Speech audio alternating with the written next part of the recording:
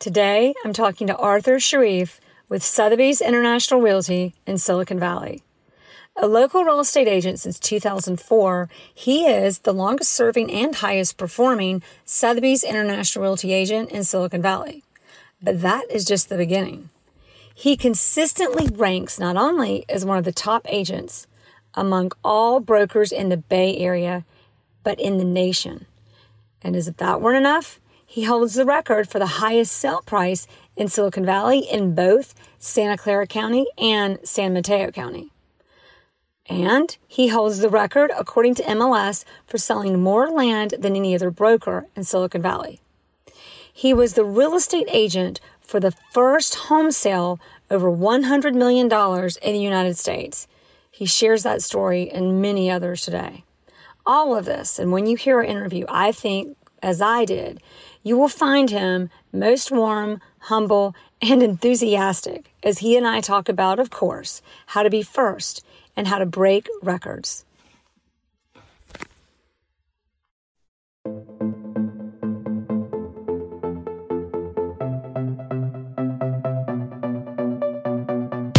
Thanks for listening to the Jerry Metcalf Podcast, where top real estate agents tell how they do it. This podcast was created for real estate agents across the country to come together, sharing ideas to take your, their, and our business to the next level. All right, everybody, it's the Jerry Metcalf Podcast, where top real estate agents tell how they do it. And today we have an incredibly special guest, Arthur Sharif, on the show from Silicon Valley. Arthur, thank you so much for coming on the show. Jerry, thanks so much for having me. I'm happy to be here. So before I ask you any questions, I want to make sure everybody who's listening to this on video or someplace where they don't get to hear the intro knows who we're asking questions of today. So everybody, Arthur is in Silicon Valley. He's with Sotheby's International Realty. You've been with Sotheby's International Realty, I think, longer and sold more real estate than anybody in Sotheby's. And you hold the highest sale record for Santa Clara, and you have to remind me. San Mateo. San Mateo. Yes, I remembered. San Mateo, as well as you were the first real estate agent in the country to sell a home for $100 million, like to hit that price point at all. Yeah. And you have sold more land, according to MLS anyway, in Silicon Valley than any other real estate agent. That's who we're talking to today, everybody. So thank you. Thank you for that introduction. So Arthur, give us what, why, how did you become a real estate agent? I became a real estate agent because there was a passion in me from a very early age. I used to live in Atlanta. And when I lived in Atlanta on weekends, I would go and tour all these high-end homes off of, in Sandy Springs and East Cobb and some of those neighborhoods, and just, looking at them just made me happy. And I've always done that. As far as how I literally got into it, I was actually a retailer. I owned a chain of clothing stores throughout Los Angeles, and I found myself designing my own retail storefronts, and there was a passion for me, and that led to a more of an interest in the design of them. And after many, many years, I owned up to 11 stores. And my brother, who was a real estate developer, asked me to join his company because he felt like that's where I needed to be. And so I got into real estate, not in sales, but in development. We developed a lot of stuff in South Florida, and the way I got into and I've got my real estate license there. But the reason that I wound up in real estate sales where I am today is because I had cancer when I was in Florida, so I wanted my wife and my 3 kids to be close to my family here in Northern California.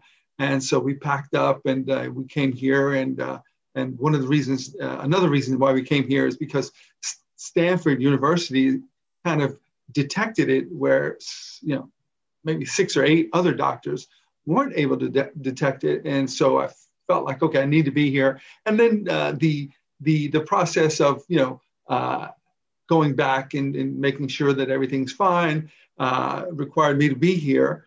And my sister, Catherine, who was selling real estate locally, I helped her because, I knew all the things about, how to make something look good and knew how to work with contractors and stuff. And I got into sales. Soon after, we formed this partnership. She left to go to LA to join Sotheby's there. But I stayed, and I'm the longest serving Sotheby's agent in the San Francisco Peninsula. And I've never really worked for any other company, so I don't know, what it's like to work for any other company. But Wow. when I visit other brokerages for meetings or picking up keys or whatever, I just see that the Sotheby's brand is just, head and shoulders above. And that makes me feel good because I've always gravitated towards, the best things in life in terms of, material things where, you buy the best and you expect the best from it. So you've got a whole line of what I'm hearing is, well, I know a few things about you. So, but here's to rephrase what you just said. You kind of sort of fell in to being a real estate agent because you were in a situation where you had been an entrepreneur. Atlanta, LA, Florida, you're in Florida with family, and then suddenly life takes a turn and you're not sure what's going to happen. And I'm not sure like how long I'm going to live. And this is survival mode now. Exactly. And Stanford was the only place that really had the resources to help you. So you pretty much got to live there. Yes, I had to go back, first it was chemo, then radiation, then, monthly appointments. And then, so it was very intense in terms of having to be here. You weren't setting out to be the first guy to sell a $100 million property, or maybe you were, but I don't think you were setting out to survive, not to sell a $100 million property. No, you never do that. It's, I wasn't trying to find the most beautiful girl in the world when I met my wife, but it just happens, so certain things just happen. If you, I think it just happened to everybody. It happens more than, opportunities are there. You just have to recognize them, I think. And I recognize opportunities. Everything that I've done, I didn't look at what was there. I looked at what was possible, what could be there. I didn't look at what was there. I looked at what was possible and what could be there. Exactly. So first of all, so you come to Stanford, you come in, and when you got into real estate, you started out in development with your brother. Yeah. And that evolved into supporting your sister as an agent. And give us kind of like what that was like in the beginning and how that evolved, because that's such a drastic difference and it's an intro, but you came a long way.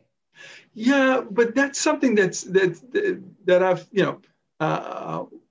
I feel like I'm a serial entrepreneur. I look at opportunities. I've done so many different things through my life that starting something new is just second nature. And I always look at it.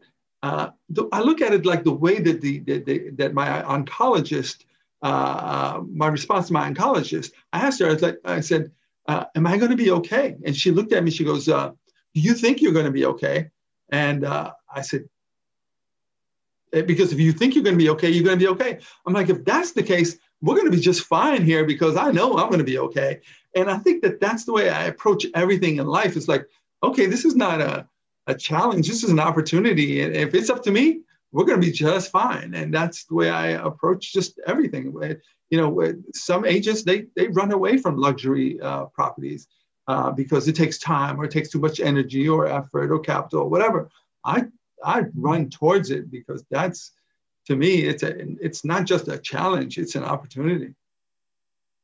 What you just said, I love, because in all of my time and meeting so many real estate agents and meeting so many masterminds and whatnot, the real winners, the guys who are doing what you're doing, the one thing I say again and again, and you literally, and I promise I wasn't leading the witness, was, you said it, is it's in how you see what's happening. That's it.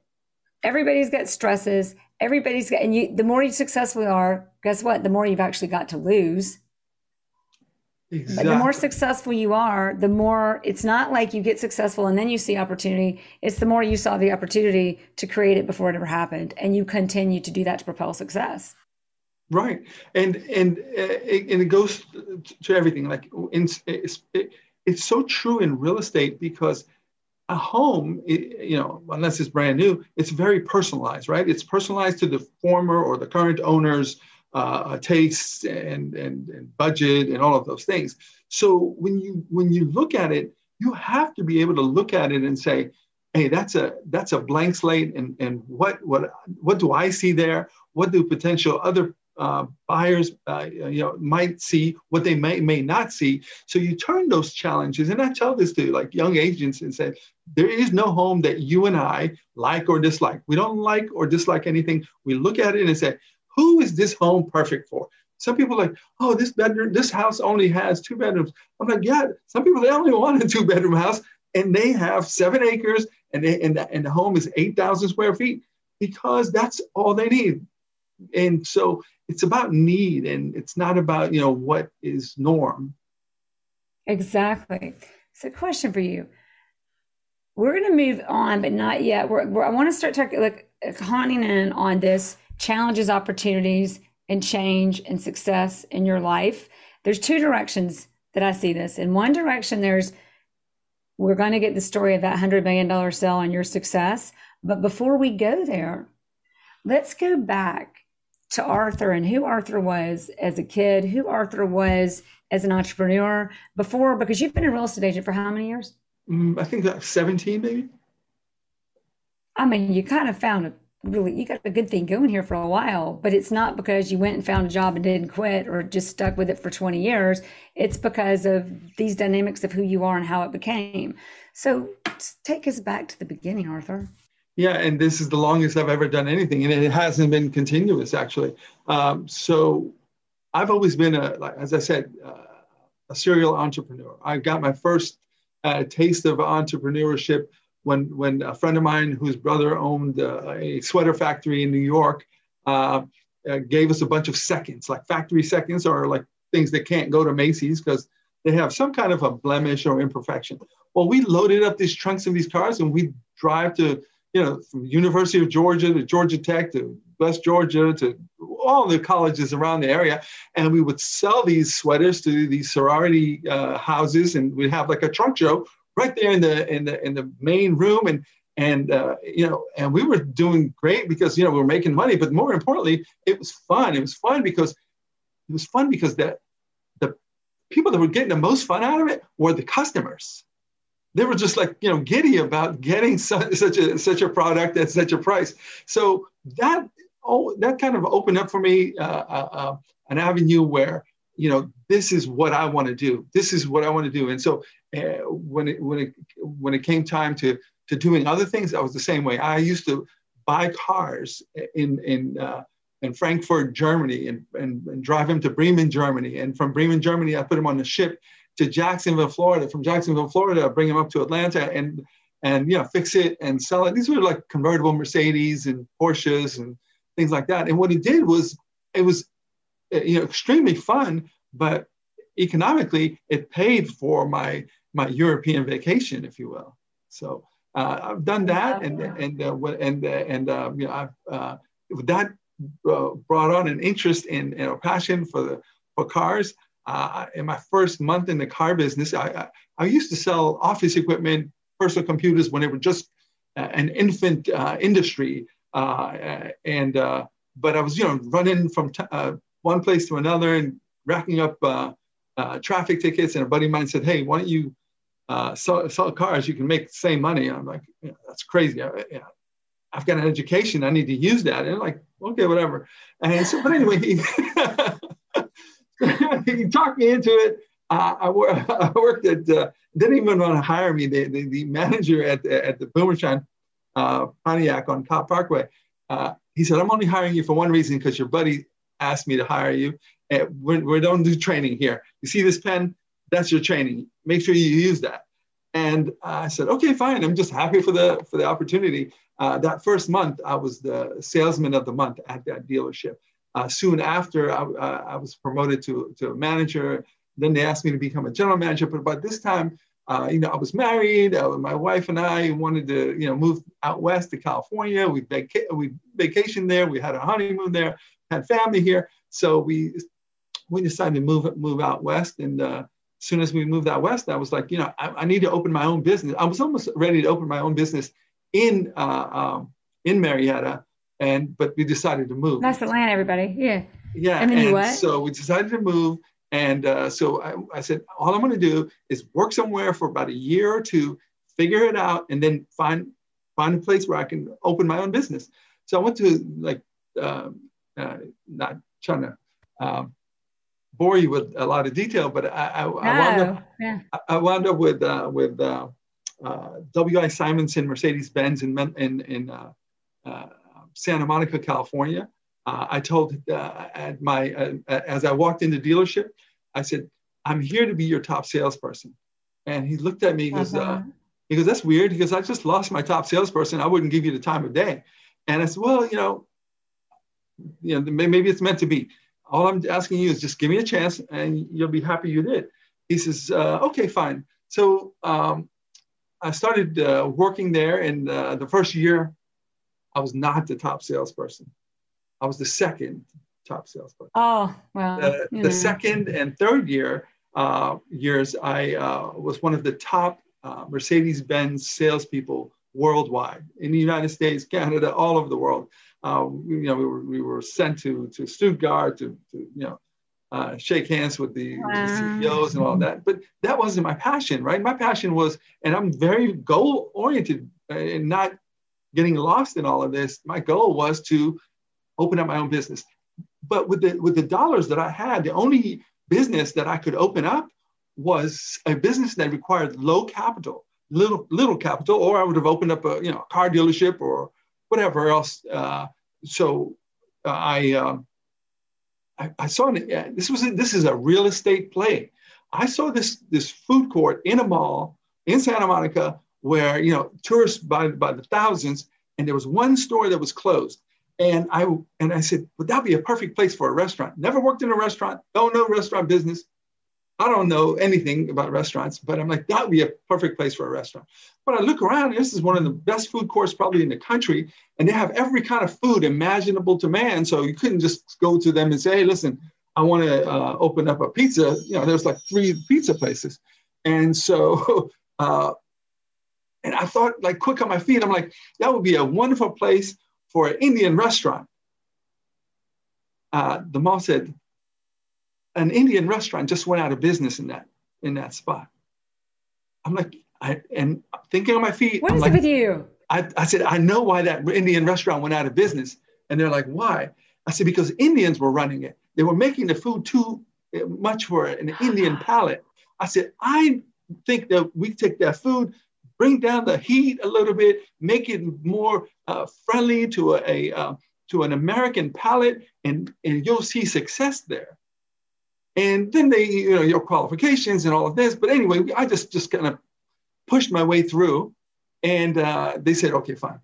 It did so well that, we were being accosted by malls all through Southern California. But I knew that wasn't my passion, and it wasn't the vehicle that's going to take me where I wanted to go.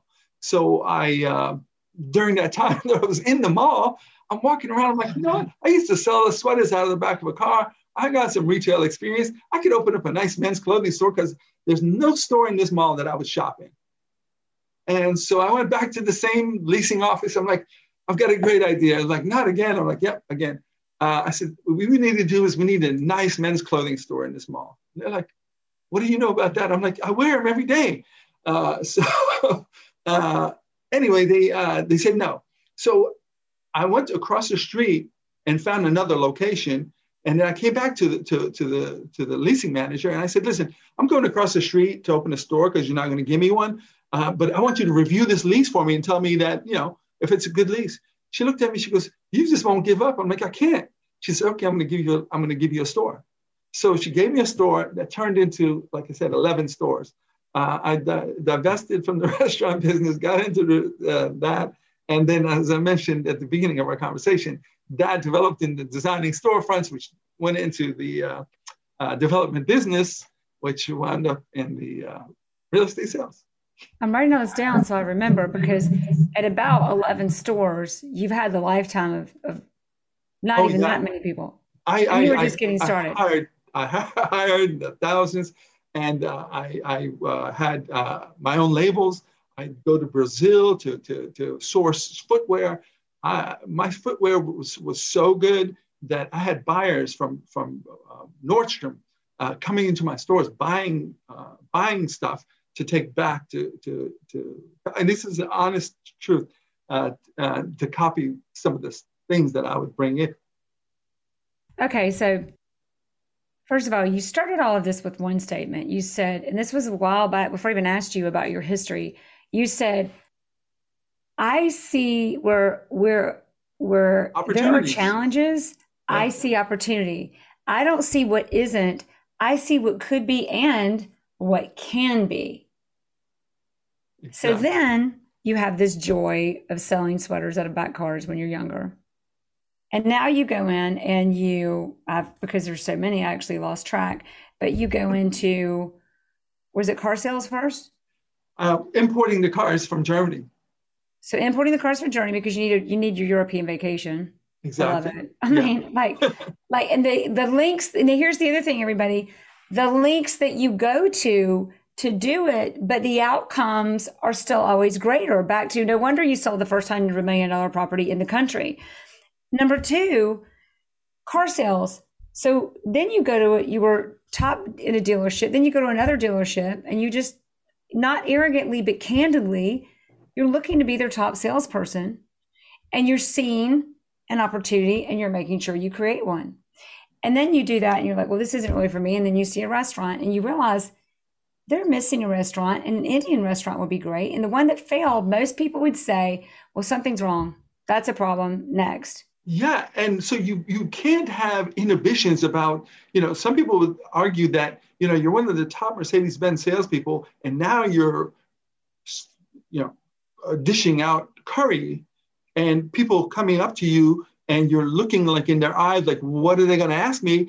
And then the first question out of their mouth is, do you speak English? And I'm like, yeah, So, what a life experience. Yeah. So it humbles you, but they don't know your story. And so you give them the pass, and but you gotta be comfortable with who you are and not, allow anybody else to kind of dictate who or define who you are. Yeah. What a great, and perhaps that is one of the reasons why those people who go through some of the biggest struggles or experiences in life are those people. It's opportunity has a lot to do with, opportunity could be there, but you've got to show up for it. You have to show up for it. I mean, I had people that would come to this mall that were my clients at the Mercedes-Benz dealership, and they're like, look at you, and they like have this like, they're confused. Sorry for your look. I'm like, don't worry about me. I'm fine. No, this is good. This is like, I wanted to do this. Exactly. But it's just, but you can't, and those are the things that every experience in life teaches you for the next and prepares you for the next experience in life. Well, I don't want to interrupt you because I have a question about that. Yeah. So everything that I've learned, I've used in a later part of my life. So a question for you. The point, from the sweaters to working in malls to selling copy machines to selling everything. Well, it's just it's like the Steve Jobs quote, you look backwards and all the dots suddenly, like, it's so obvious. So, like, example, I love how you brought us there when you're talking about you're working at the mall at the Indian restaurant that you had started, and this was an entrepreneurial act, but it wasn't perceived that way by others. So you have these experiences where people are like, "Do you speak English?" And there's just this kind of like almost you could experience as it demeaning, but for you it was enlightening. Now take that and now fast forward to your career today and doing things like holding sales records and selling the first $100 million property in the country. You saw things other people didn't see, good or bad, and you didn't let what they saw impact who you really were and what opportunity really was, or define it. Yeah, and that's one of the reasons that I love about Silicon Valley is that it's a meritocracy here, and everybody is from somewhere, and all they want to know, where I used to live in LA, and LA, it's it's what you drive or what you wear or what kind of jewelry you wear, and here it's like the first thing people are like. Where'd you go to school? And so It's a totally different. That vibe is so cool that I thrive in that environment because it's about what are you doing? What can you do? And so when I'm selling, I'm not selling anything because the best things that I always have heard throughout my life from people is like, you're not like a salesperson, which is the biggest compliment you can give to somebody, unfortunately, because I think that I don't know if it's Hollywood or whoever, but that our profession has a little bit of a tarnish on it. But I think that every profession probably has a little bit of it. I mean, lawyers get their share of it as well, right? So you just move on and you don't think about you only think about the people. You don't think about price, and that's the thing about luxury. If you're intimidated by price, then the trouble is not with the industry; it's just with you. You got to get out of that shell. Oh, the problem is not with industry. If you have a problem with price, the problem is not with the industry. It might be with you, and that's not an accusational judgment. It's just something to work on. It's just something you need to work on. And so when this current week, I was fortunate enough to be called to an interview for a $20 million listing. And my first question one of my first questions is, hey, why me? Why did you call me instead of somebody else? And he looked at me, he goes, do you know so-and-so? I'm like, yeah. He said, well, he's a friend of mine. We grew up together. We went to school together. I'm like, he's one of the absolute top real estate agents in the area. He goes, yeah, I know. So I called him and said, hey, who do you think I should give this to? He said, call Arthur Sharif. I think he'll do a great job for you. And so, I think you win the admiration of your colleagues, and for another colleague to do that for you instead of saying, hey, let me introduce you to this guy and then try to get a referral fee or anything like that. It just shows you the level of confidence that somebody had in you. And I was blown away that happened. Well, it also is a reminder in our industry of like the other agents are sure we compete. I say we still, but anyway, we compete, but really and truly, brokers are allies. We're doing deals with one another. I tell people during the interview, they say, well, we've interviewed so-and-so. I said, listen, when we come to your home, we are all competing agents and we tell you about what we can do. I said, but as soon as you sign the listing agreement, we all become cooperating agents. We all try to sell your home. There is no me versus them. It's we. It's only me until you sign the document. And after I talk to you, my next call is to my colleagues. Those are the folks that are very important to me. And they are the ones that I really count on to help me help you. I've never heard it put that way. Because once you sign, I mean, that almost sounds like from competing to cooperating. But understanding, like when you hire me, now you choose the person you want representing you. But when you hire me, now you bring in the whole community of agents. And the reality is, when you hire the person who has the best relationships in the community, you bring in all the agents. That's the point. Is that if you can convince the seller that you have a stellar reputation among the brokerage community, that should be a huge feather in your cap, if you will. And you, I've just it's like I'm like, duh, but the way you phrased it is so reinforces the point of why our industry has been so long standing. It's so long standing is because when you hire the right agent, you hire the agent who works well with the other agents. Otherwise, you're eliminating yourself from everybody. Exactly. And as an agent, it's kind of important to remember that for your own career. It's really important for me to remember that because my story is that I was the only Sotheby's agent in the peninsula at one time, the only one. And so when people would go into the listing presentation, their immediate thing was, oh, you don't want him. He's not, his office is in the city. And so I needed to be more cooperative than most of my colleagues because I was kind of like the Lone Ranger here. But you know, I like to think that my presence here invited the other Sotheby's affiliate brokerages to open brokerages in our community. Wow. So I mean, so do you think was that your experience that really drove it home for you and reinforced that? Because it could do one or the other. It could make some people bitter, like Lone Ranger doing my thing, or is there like a moment or a story where it all came together? Well, the thing is that we have to remember that every agent, and that's what really kind of gets me when people knock the industry. The industry is not really an industry. It's one of the most loosely knit industries that I know of. Every agent is a small business. So if you like small business, you should love the real estate business because there's thousands of us. We're all small businesses. We don't, pollute. we're we drive our cars around, but I mean, get a Tesla. Exactly. But so we are, and so that's where this whole thing starts. You're a small business. As a small business, if you want to raise, you get in front of the mirror and say, I need a raise, and you go out and get one. You can't rely on your brokerage. You can't rely on anybody. You got to rely on yourself. And when you think about it that way, then yes, it's easy to become a lone wolf type of a person. But really and truly, there's no one that you must rely on. You have to be self-reliant in every sense of the word. Because if you need to run to get advice on everything, then you're just maybe need to work on some of the things that you shouldn't need to, because being an independent business person means you got to be the problem solver no matter what the problem is.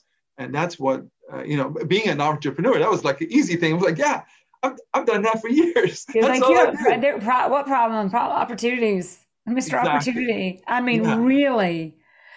Okay, so I think it was 2012 that the first $100 million property sold in our country, and it was you. You were the broker. My sister and I. Your sister, you and your sister. Yeah. So, how did that happen? So what's the story? The story is this: the owner, husband and wife, they have this $85 million property, and they have another $85 million property in Hawaii. So they called us and they called some other people in and they said, we have this property and whichever one sells first, we're going to keep the other one. I'm like, oh no, that's terrible because you could do all this work and the other house sells first. And then they said, rule number 2, no one can know about this. I don't want it in newspapers, magazines, radio, every TV. Real estate agent's dream. Right? So we might just not sell it. Yeah. And don't let anybody know about it. Yeah. So because sometimes anyway, we'll go into that later. So anyway, they he said, you can't put it out there. So I'm like, okay, fine. So we knew that it was a ticking clock on two points. And number one is that the other house sells first. Number 2 is by having our hands tied, he may get frustrated and say, hey, nothing's going on. We need to move on or something. So, but we reached out to the brokerage community, reached out to the brokerage, all the people, and they reach out to us. And so there's one agent who I've done quite a bit of business with. And he said, I've got a client that's like, money is no object. I'm like, yeah, great. He says, oh yeah, this guy will spend 30 million, 25 million, I'm like, well, if he's got 30 million, he doesn't have enough to buy this. He goes, really? I'm like, yeah. I said, this is an $85 million property, and there are 2 lots on either side of it that are $7.5 million each for a total of $100 million. And so anyway, the people come. I give them this big grand tour, really dramatic, and and then they love it. They absolutely love it. And they did 100 different inspections and all of this. And after all it's all said and done with, they said, we'll give you 95 million. And the owner's like, okay, we'll take that. I'm like, no, if you take that, you have 2 things can happen. Number 1, he'll think that he paid too much. Or number 2, he may just walk away thinking, I just don't, this is just like it's just too easy. Maybe it's just not even, it's not supposed to happen. So we came back with the $100 million, and they said, can you substantiate it? Yes, we can do this. This is the architect, this is this. And anyway, at the end of the day, they said, okay, fine, $100 million. Next thing you know, we're all celebrating and having a great time, and patting each other on the back. That's amazing. Yeah, I love that. And so a few things. Somebody comes to you, because here's the thing, everybody has their situation. I'm talking a lot about problems today because I love to reinforce the way that everything comes your way. It's almost like you just don't, in a very good way, you don't see no. Or you see the no, but you don't see it you don't see no as the end, you see no as the door to opportunity. Exactly, because I'm open to it. I mean, people around here, they're like, you're so lucky. Let me just rub against you. I'm like, don't do that. They're like, why? I'm like, because if I'm lucky, your luck will come to me, and I have too much luck. Oh my God, see, even that, I was like, because most people are like, why? Because my bad luck will rub on you? No, you see the luck, you don't see the problem. You see, I love that. Yeah, oh my God, I love that. Well, so I don't know if you know who Jordan Peterson is, but he says, what you see determines on your aim and your focus. You're focusing on, you've got problems and opportunities everywhere. You decide to look and focus on opportunities, and that's what you see. And when you see it, that's what you work with. That's what becomes more and more of your reality, and it perpetuates. Exactly. It's not like you haven't had challenges. No, I've had more challenges than most folks. But it's just an outlook, right? Your positive outlook, it sounds cliche-ish that the glass is half full, but, I always look at the positive because I've seen too many, Aristotle said, we are what we reportedly do. Excellence then is not an act, but a habit. You just be that person, and, and it'll happen for you. It's just, you just have to be open to it. And the old saying, half or whatever is just showing up. You got to show up. And I show up. And reiterate what you say, because you show up, but you've got the be positive people. They're just making stuff up in their head, because there is reality. And then there's people like in here's what Jerry Metcalf is reading and interpreting. You've seen an awful lot of reality. It hasn't all been bright and shiny and beautiful, but you've also seen within that reality, the beauty. You don't just see what isn't there. You see what could be and can be, and you hone in on that part of it. And did you learn that somewhere? Or because you literally, in everything, you hone in on what could be and how to make it happen. And you go at lengths I think most people would not. Because you're like, oh, okay, well, if that's what I've got to do it, okay, then I'll do that. And you just do that. Where did that come from? Or how did you come about? I think it's probably from being competitive and not wanting to lose. So I'm a very, very competitive person. I participate, in sports, and in sports, losing is not an option. That's the mentality I always go by. But more importantly, I think it's my personality where I want to please. So if I sell your $100 million home, that makes you happy. If it makes you happy, it makes me happy. And so And that may be like my biggest trait, in that I love to have fun, and I always get teased about this. Yeah, there's only one person, the person that laughs the loudest at my jokes is me.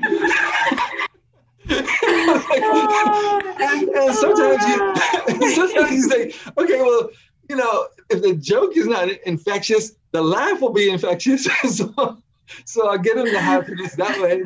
So I love that. That's so. I'm like a kid, like you just said, it's everything you just said. That's so true. I love that. So in your career and or life, what is the biggest lesson and or challenge that you've overcome? The challenge is nothing is so serious.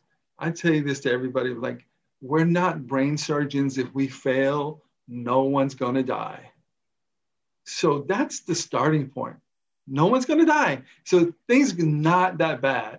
And so the challenge is that you learn from is like my illness in 2008, when I lost a big chunk of my net worth in the real estate meltdown. Those things, right? For some people it may have been devastating, but for me it was like that. Look in the mirror, like, hey, at least it's not cancer. So you just have to look and say, things could always be worse. I mean, I had financial problems, and all of these other things, and went to the doctor, and the doctor said, and at that time, the financials, I'm like, this can't get much worse than this. And next thing you know, it's, oh, you have cancer. I'm like, well, I guess it could get worse than this. Even for Mr. Positive. Yeah. And so those things teach you to understand what the important things are. And then once you have that, then you don't take anything too seriously. And most importantly, you don't take yourself too seriously. You're not going to be self-depreciating, other than maybe in a joke or something, but you just realize that, hey, everything's going to be okay. All you have to do is just be patient and keep working the process. And the process has proven itself in the past. It'll prove itself again. Which goes back to excellence in habits. Yeah. And what you just said was understand what the important things are. Exactly. So there are a couple of quotes that you've given before. Now I'm just remembering one of them. So I'm going to say it. We also are going to do the final three. But before we do the final three, I just want to, because we've talked offline about things, and we talked about when you're working with people, and you've said this in training and working with other people, you're mentoring and other agents, and it's not about treating other people the way you want to be treated. It's about treating other people the way you would want them to treat your mother. Yeah, that's one of my favorite ones. And I've always tried to instill that in my sales training, because I've trained a lot of young people. Some of them even encouraged me to write a book. And like the old saying, the customer is always right. Okay, that's a good thing to live by, right? Another good thing is, treat everybody the way you want to be treated. That's good. But let's take that one step further and say, let's treat everybody the way we want our moms treated. Well, what is the distinction there? The distinction is that there's an extra level of care that you and I don't expect somebody to hand me their seat. But if somebody hands their seat to my mom, it wouldn't shock me. It'd make me happy. And that person to me is a good person. So treat people in terms of sales. What that means is slow the process down for that person. Respect that person's ability to comprehend at a different level, because you do this every day. They do this once every 20, 30 years, and make sure that they understand. And the way I make my mom understand, because my mom sometimes, I'm like, explain to her, and I'm like, you understand? She goes, yes, I understand. I'm like, okay, if you understand, I want you to explain to me what I just said. Because if she can explain it to me, then I know she can understand. That's the old expression, like the only way somebody know something is, if your mom can explain it to you after you've explained it to her, then they really understand. And so those are the little things that I always try to live by. I love it. Okay, we're going to do the final 3 questions now. Okay. What would you say is the most important or powerful resource in the success of your career? I think that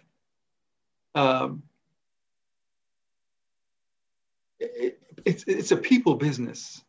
You have to be a people person. You can't hide behind technology. Technology can be the biggest enemy of a real estate agent. I always make sure I tell you, listen, the number one thing is to call. If they don't want you to call, you text and email or whatever, but your first go-to, your default. I know that a lot of millennials prefer the text and all of that, but communication is key because there's so much that gets lost. That human interaction is the most important thing. People like that. It's a basic human instinct that's prehistoric, I think. Communication. Yeah, verbal communication, face-to-face communication. If you can do it in person, do it in person. If you can't do it in person, do it on the phone. And then everything else follows there. So because all this thing about texting, okay, fine, if that's what they want. But to your point, when there's the opportunity to be in person, it's, what is it, 95% or 90% of communication is body language, tone, facial expressions, sound, which is tone. But that's it. So much more gets across. And I used to tell people all the time, when you're talking to people, don't wear sunglasses. Don't put your hands in your pocket. Don't put your hands behind your back. How you stand is important. If your shoulders, your chest out, all of these little things that you may not even think about are the most important. They're a lot more important than your haircut. Self-awareness. Yeah. So key. This is the next question. Is there a book that you would say you've got to read and is even so much as life or career changing? I don't think that books are capable of that in general, because I think that it goes back to what I said earlier. You got to repeatedly do something. If you read a book once and put it on the shelf, it's not going to get you where you need to go. So the only books that I think that may do that for you are workbooks that you reference back all the time. I think that to develop good habits, you repeat it. You repeat. Like I read a lot. I mean, I'm a voracious reader. I subscribe to every major publication, I think, in the country that doesn't overlap each other. And what I look for in that, obviously, I look in the business section so that when I'm talking to somebody, I know what's going on. I'm no expert on it, but I know what's going on. I read a lot of motivation, motivational type things. That's for me. That's food for me. And so that, but I do, right on my desk right now, I a dozen books that I'll look through but being a non-clinical diagnosed ADHD or whatever the initials are person, I need to be able to just kind of be all over the place and just soak stuff up. Google is my best friend. Like, if there is no thought that passes through my mind that Google doesn't see, because I want to know. I want to know how, if no matter how silly it might be, I'm like, I want to know what that's all about. My gosh, like I'm there with you. And it's ADHD or whatever. If it is ADHD, that's the symptom, because you want to know, and you want to know right now. Exactly. And so in my home, I'm the doctor. And whenever something happens, it's like, okay, you know what to do. I'm like, yeah. That's me. That's actually me. Like for every antibiotic, I have the holistic version. I really do. It's like, I won't even go there. All right. Last question. And I have so many Arthur Sharif quotes, and some of them weren't said on the show today, but I will still be sharing them because you have some of the best. So that being said, that kind of leaves me the last question. If we're going to forget, all of us listening today, everything from this conversation and just remember one thing, what would you hope that one thing is that we take away today? What is the one thing that you take away from today? That other than the fact that if you have a Silicon Valley referral, you call me, other than that. I love that. There's why he's the number one salesman at whatever he's doing, even though you've been an agent for 17 years. So other than that, and this sounds corny, so full disclosure, I think that you gotta say is, look, here's this guy. He's a middle-aged man. He doesn't belong to the local Rotary Club, which I have in the past in other places. He doesn't belong to the PTA. He doesn't belong on the school board. He doesn't have any political, capital. He doesn't have the church to fall back on. He doesn't have a bunch of kids that he grew up with and their parents and all of that. He doesn't have any of that.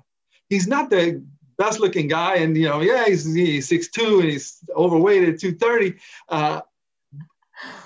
If he can do this, why can't I? And that's the thing that I'm just like, I tell people, I'm like, if I can do this, anybody can do this. And that's really, and you might say, oh, well, you did this, you did that, or whatever, everybody can. But if you believe it, if you really believe it and say, he's got his advantages, but I'm sure I've got mine too. Find those advantages, work those advantages, and you'll be, if your aspiration is to be me, you don't have any high hopes, because you can do better. Love it. Arthur, thank you so much. It's so good to see you. It's so awesome to have you on the show. Thank you very much. And I appreciate you having me on. It's been a pleasure. Thanks for listening to the Jerry Metcalf Podcast, where top real estate agents tell how they do it. If you like this episode, please share it with friends. To find more episodes, search Jerry Metcalf Podcast on any platform for podcasts, or go to jerrymetcalfpodcast.com. That's JEREMETCALF podcast.com.